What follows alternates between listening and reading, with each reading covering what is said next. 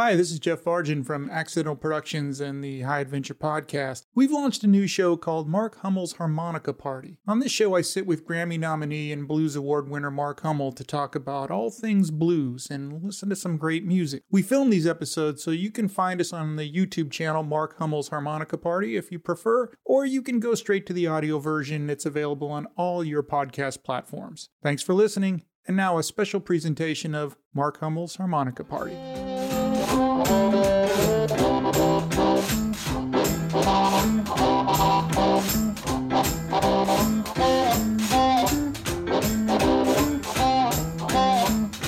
Hi, my name is Mark Hummel, and welcome to Mark Hummel's Harmonica Party. I'm here with producer Jeff Vargin, and we are going to be talking about the blues, about harmonica, about life on the road, about some of the characters that I've met out there, and just the ins and outs of what it's like to be a traveling musician for pretty much my whole life. And this is it's a different time because we've been in COVID, nobody's been out on the road. So for the road dogs out there, what have you guys been doing? We've been basically spending a whole lot of time at home. Testing our marriages out.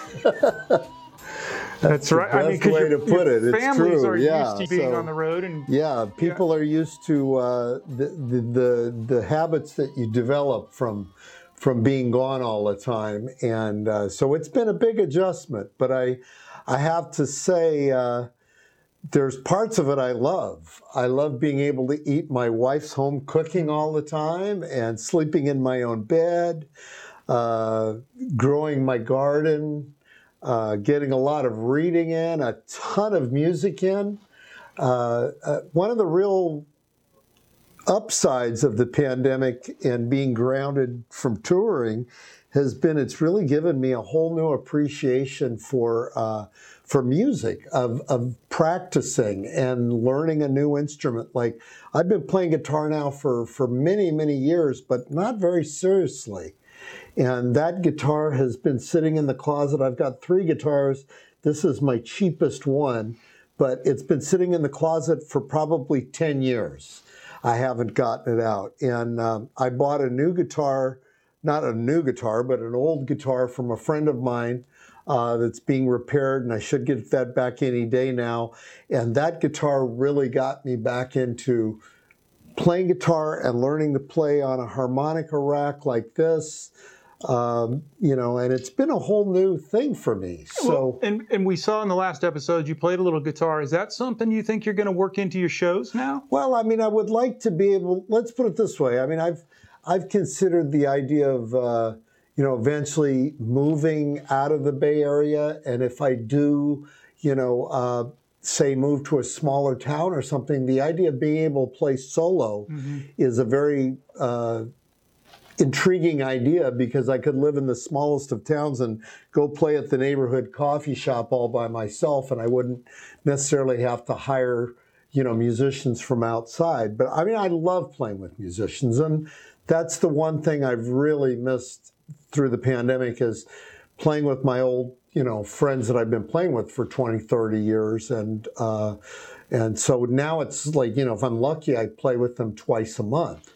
So the whole idea of things opening up in the next month or so is something that we all love, because we miss playing together. And how different is it for you as a musician to play with a group of people or by yourself from an anxiety standpoint? Do you still get nervous to go on stage? It's 2 completely different things.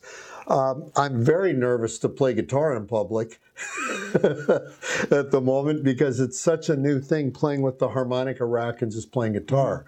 That's got me nervous, but I don't get nervous playing on stage.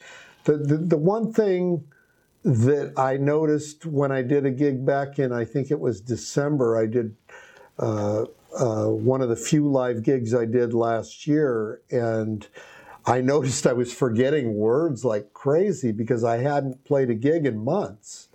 And it was my first time playing in public, so I was forgetting lyrics like crazy. But I did a gig, I think a week ago, and it was a breeze, and it was a whole lot of fun. That was with the guys that we just heard a song by Deep Basement Shakers. Yeah. Oh, those guys are terrific. Yeah, they're really fun. If you haven't seen the Deep Basement Shakers, right. We'll put links on our show notes for these guys because they are something like nobody's ever seen before. Well, yeah, because we have a percussionist that pretty much made a drum kit out of his kitchen utensils. Right. I mean, when I first saw them with you a couple years ago, I walked in and I saw his contraption. The percussionist. At that time I'm thinking he's the drummer. Yeah. And he's got this suitcase and he's sort of setting things up. And I thought, has he fit his whole drum kit into the suitcase? And then when the show started, the suitcase is his drum. Yes. His bass drum is a large suitcase, and he plays a washboard, and he plays with these claws on his hands. Well, it's like thimbles. Yeah. Yeah. And he's and finger picks. He's making the most amazing sounds out of these. I don't want to say household instruments, but it's kitchen appliances, and it's music. That's the most amazing thing. Is he holds the beat. He's sponsored by Samsonite. Yeah, it looks like this thing has taken it. Remember that old commercial with the gorillas throwing the suitcase? Right. That suitcase looks like it's been tossed a bit. You probably found it on the sidewalk somewhere. Could be turned into something valuable. Yeah. So you're transitioning out of coronavirus. We're now getting vaccinated and moving out. What's it look like for clubs out there? Well, it's very slow. It's very slow opening up. We're actually going to do probably a little, somewhere between 4 to 6 day tour in July. And that's not going to be with Deep Basement Shakers. That's going to be with the Blues Survivors and, guys like Rusty Zinn and Bob Welsh that I've been playing with forever, and Randy Bermudez, who plays with Charlie Musselwhite now, but used to play in my band years ago, and then my regular drummer, Wes Starr, who's played with everybody you can imagine. So that's really exciting. It's really exciting to have, a band back together. Right. But I want to get some Deep Basement gigs. I want to get, we're working on doing a Blowout tour in January, which will be the 30th Harmonica Blowout, 30th annual. So, there's a lot of stuff in the works right now that we're trying to get booked. So in July to go, we'll have these dates up on our show notes, and we'll make sure that everybody hears about these dates and when they're coming and where you're going. But 30th anniversary of the Harmonica Blowout, that's a big deal. That's a significant achievement. Yeah, it's a big deal. That's 1991 is when I started them, and we couldn't do it this year, obviously, so we transferred it to next year. But I figure by then things should be sorted out. I mean, the thing about a pandemic, we've never been here before. No musician I know has ever been off the road for a year. I've been on the road for 36 years. This is a completely weird anomaly. Well, it's probably been since the Middle Ages with the traveling minstrels that were moving around in the 1300s when they would have the plague. It's an odd thing to be taken off the road for most of us, because it's been a way of life. I mean, I've spent 150 days to 250 days on the road since 1985. Or 84. That's a huge percentage of your entire life. Yeah. In the last 36 years that you're not home. Yeah, it's very strange. But I'll be honest with you. I mean, for me, in 2016, I mean, I haven't really made a big public issue of it, but I did have a minor heart attack back in the end of 2016, and that really kind of put a thing in my head that I didn't know how much time I wanted to spend on the road after that. And so I think I went out in 2017 and did probably 120 days on the road or something. And in 2018, I just said, I don't want to spend any time on the road like I've been. And I went out and did maybe at the most, say, 60 days that year. And then 2019, I was kind of back out there some, and 2020, obviously, everyone was sidelined. So I had to cancel a number of tours that I had set up for 2020. I canceled two trips to Europe, at least 2 trips, stateside that I had to cancel. So was that a big adjustment after your heart attack to not be on the road? When I did the album, which came out in 2020, Wayback Machine, one of the songs, and I was hoping we could play this, is there's a song on there called Road Dog. Mm-hmm. And the very last verse of it is, someday I'll get back home, on this porch I'm going to stay. And someone else can take that wheel to that long highway. And it was like, I've had a year on the porch for the last year. And, frankly, I've been enjoying it. And it's not that I don't want to go out there and play the road, because I do. I mean, I love traveling.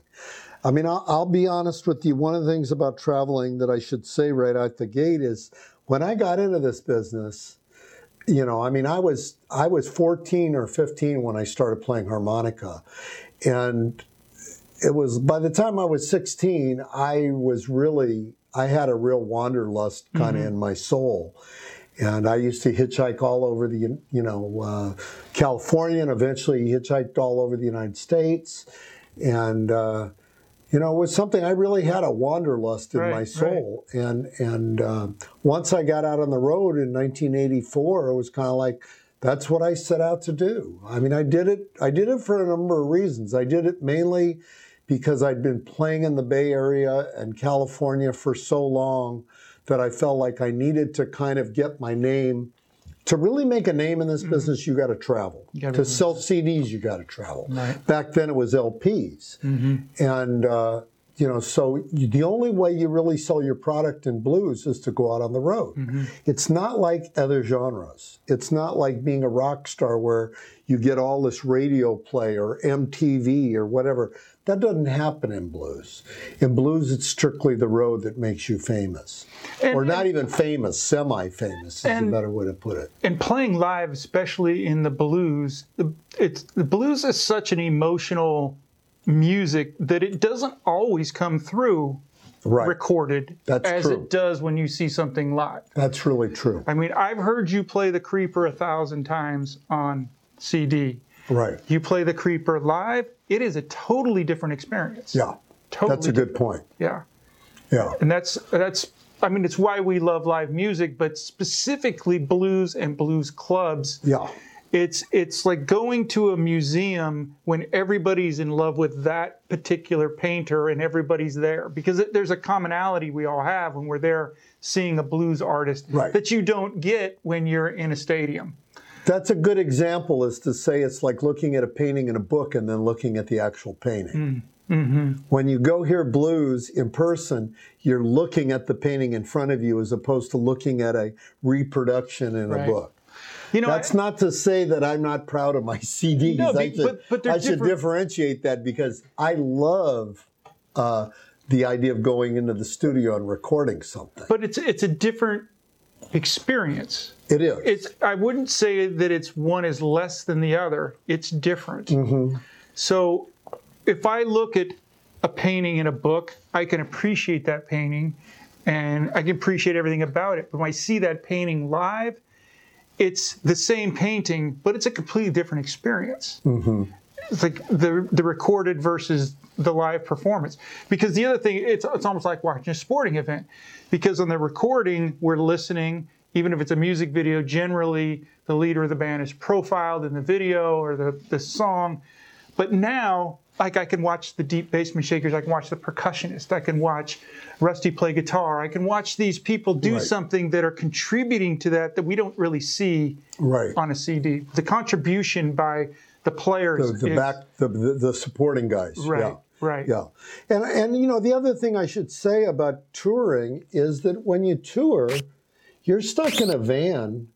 Like somebody, Norton Buffalo used to have a van, they used to call it the punishment box because it was like an RV, and it was like, you have to get back in the punishment box and hit the road. And it's like, there's a whole thing of what it's like to travel for hours at a time every single day. You're doing all one-nighters. You're rarely doing a two-night gig out on the road.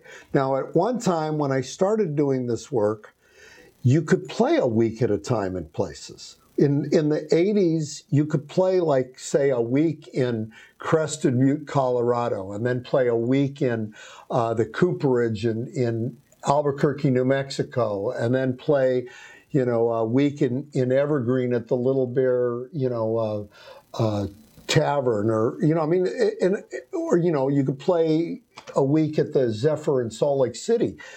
That kind of stuff doesn't exist anymore. Why not?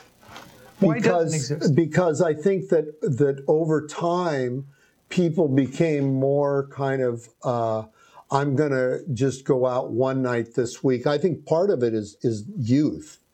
Youth nowadays really, just like they don't buy CDs, they buy a song off Spotify. Back then it was record albums. Then it became CDs. Now it's a song off Spotify. I mean, things change from generations. And things change in terms of the value of music. So nowadays, to really be out on the road, the bands, at least people, my age, you got to be making, at least a $20, $30 ticket, to get into the nightclub or the concert venue to make any money. Because, when you're flying people in, you've got a van, that you've got to get there with pulling a trailer usually. You got to pay your guys a fee. You've got, say, a publicist that I usually hire for tours that you got to pay. There's all these expenses that come into it. And so it's not, it used to be, when I wrote this book, this was like the beginning of my road days. That's really what this was. Big Road Blues.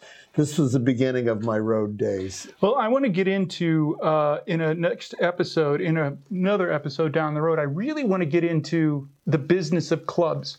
And because for those of us that sit in the audience, we sit in a club, we see musicians, we see the bar, we see cover chart, whatever.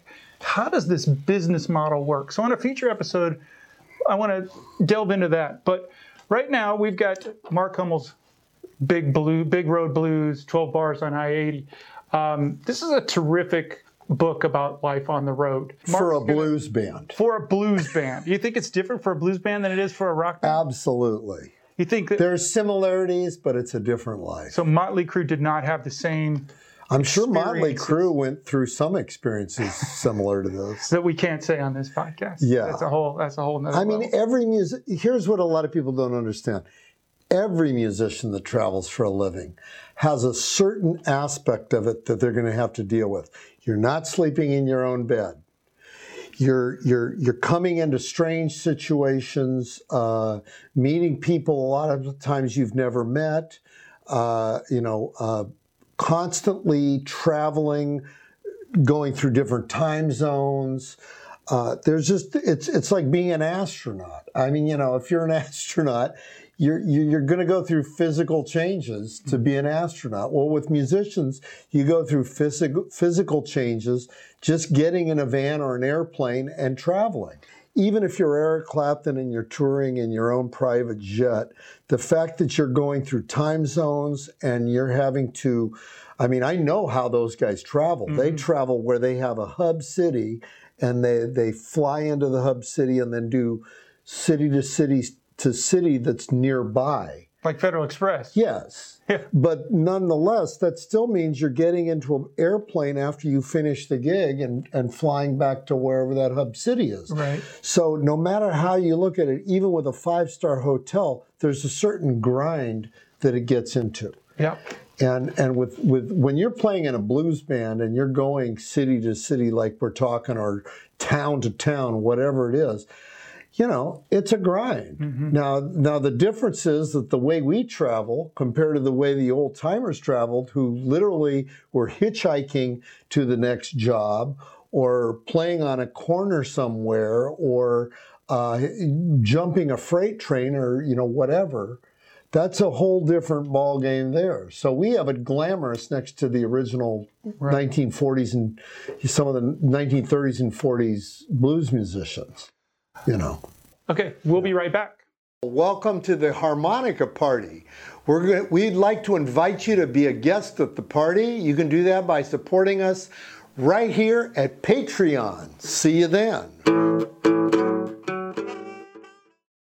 This song that I'm going to play off this album, Wayback Machine, and this album features Aaron Hammerman on piano, who we were talking about earlier, along with Dave Eagle, the percussionist, with the Samsonite drum kit.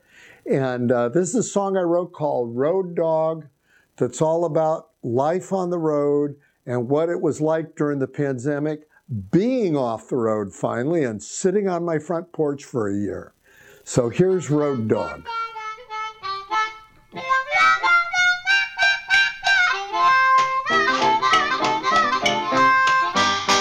I've been down many lonely highways, interstates and country roads. Been down many lonely highways, interstates and country roads. Looking out my windshield, thinking about my heavy load. But when a road dog starts a barking, he packs his bag and out he goes. When a road dog starts a barking, he packs his bag and out he goes. When he leaves this town, he might not come back here no more.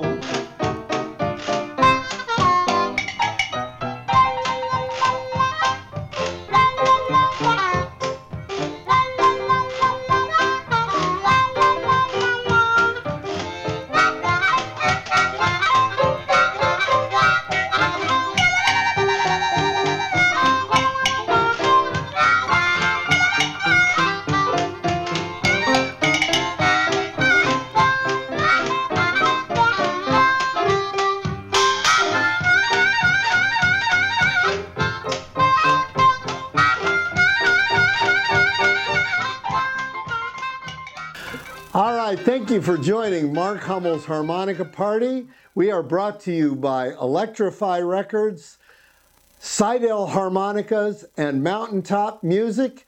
If you want to catch our podcast online, please go to Spotify, YouTube, Facebook, or any of the other platforms that we're using to do the podcast. I'm going to do a song right now. I'm going to get out of here with this one right here that I got from Brownie McGhee and Sonny Terry back when I was 15 years old, before I'd done any real road work.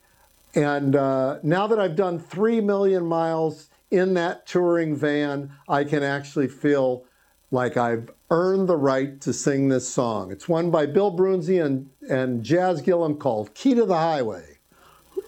Here we go.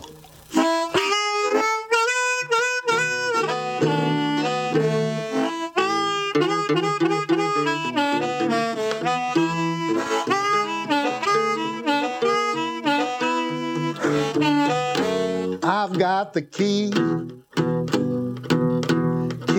the highway. Bill died, I'm bound to go. I'm gonna leave here running because walking is much too slow.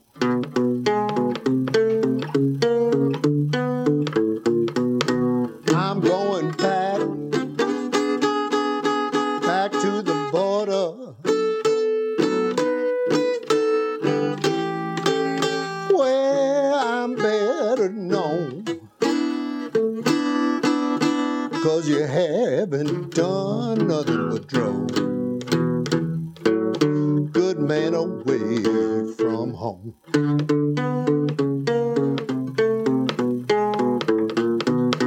Well, give me one more kiss, mama. just before I go. When I leave this town, little girl, I won't be back no more.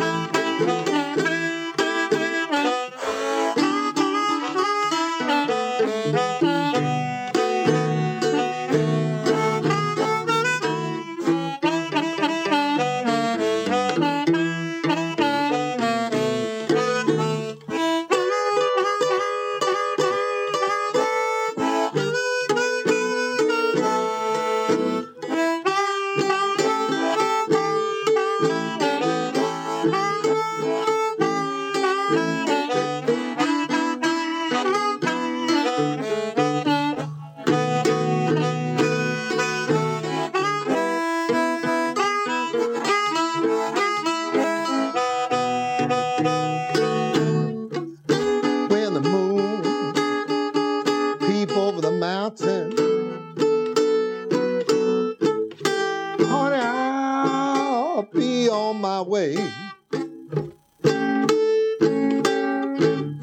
I'm gonna roam this highway